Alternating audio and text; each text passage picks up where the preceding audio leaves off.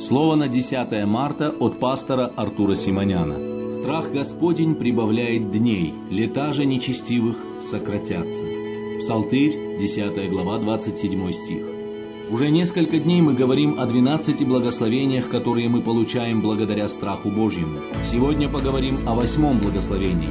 Божье Слово утверждает, что дни нечестивых сократятся, а боящимся Господа прибавятся дни. Конечно, читая эти слова, не хотелось бы связывать все ранние смерти с грехом.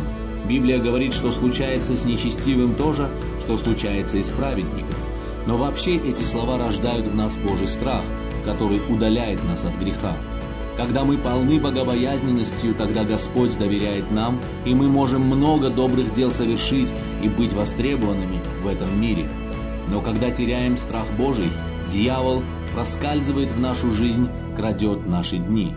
Возможно, вы серьезно больны, но каждый день, засыпая и просыпаясь, чувствуете себя так, будто ничего и нет. Просто мы не можем представить, что Господь прибавляет нам дней.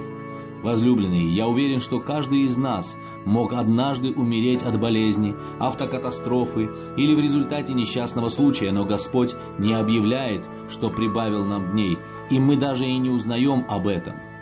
Знаете, сколько мы полны страхом Божьим, настолько прибавятся наши дни, чтобы приносить в мире плоды.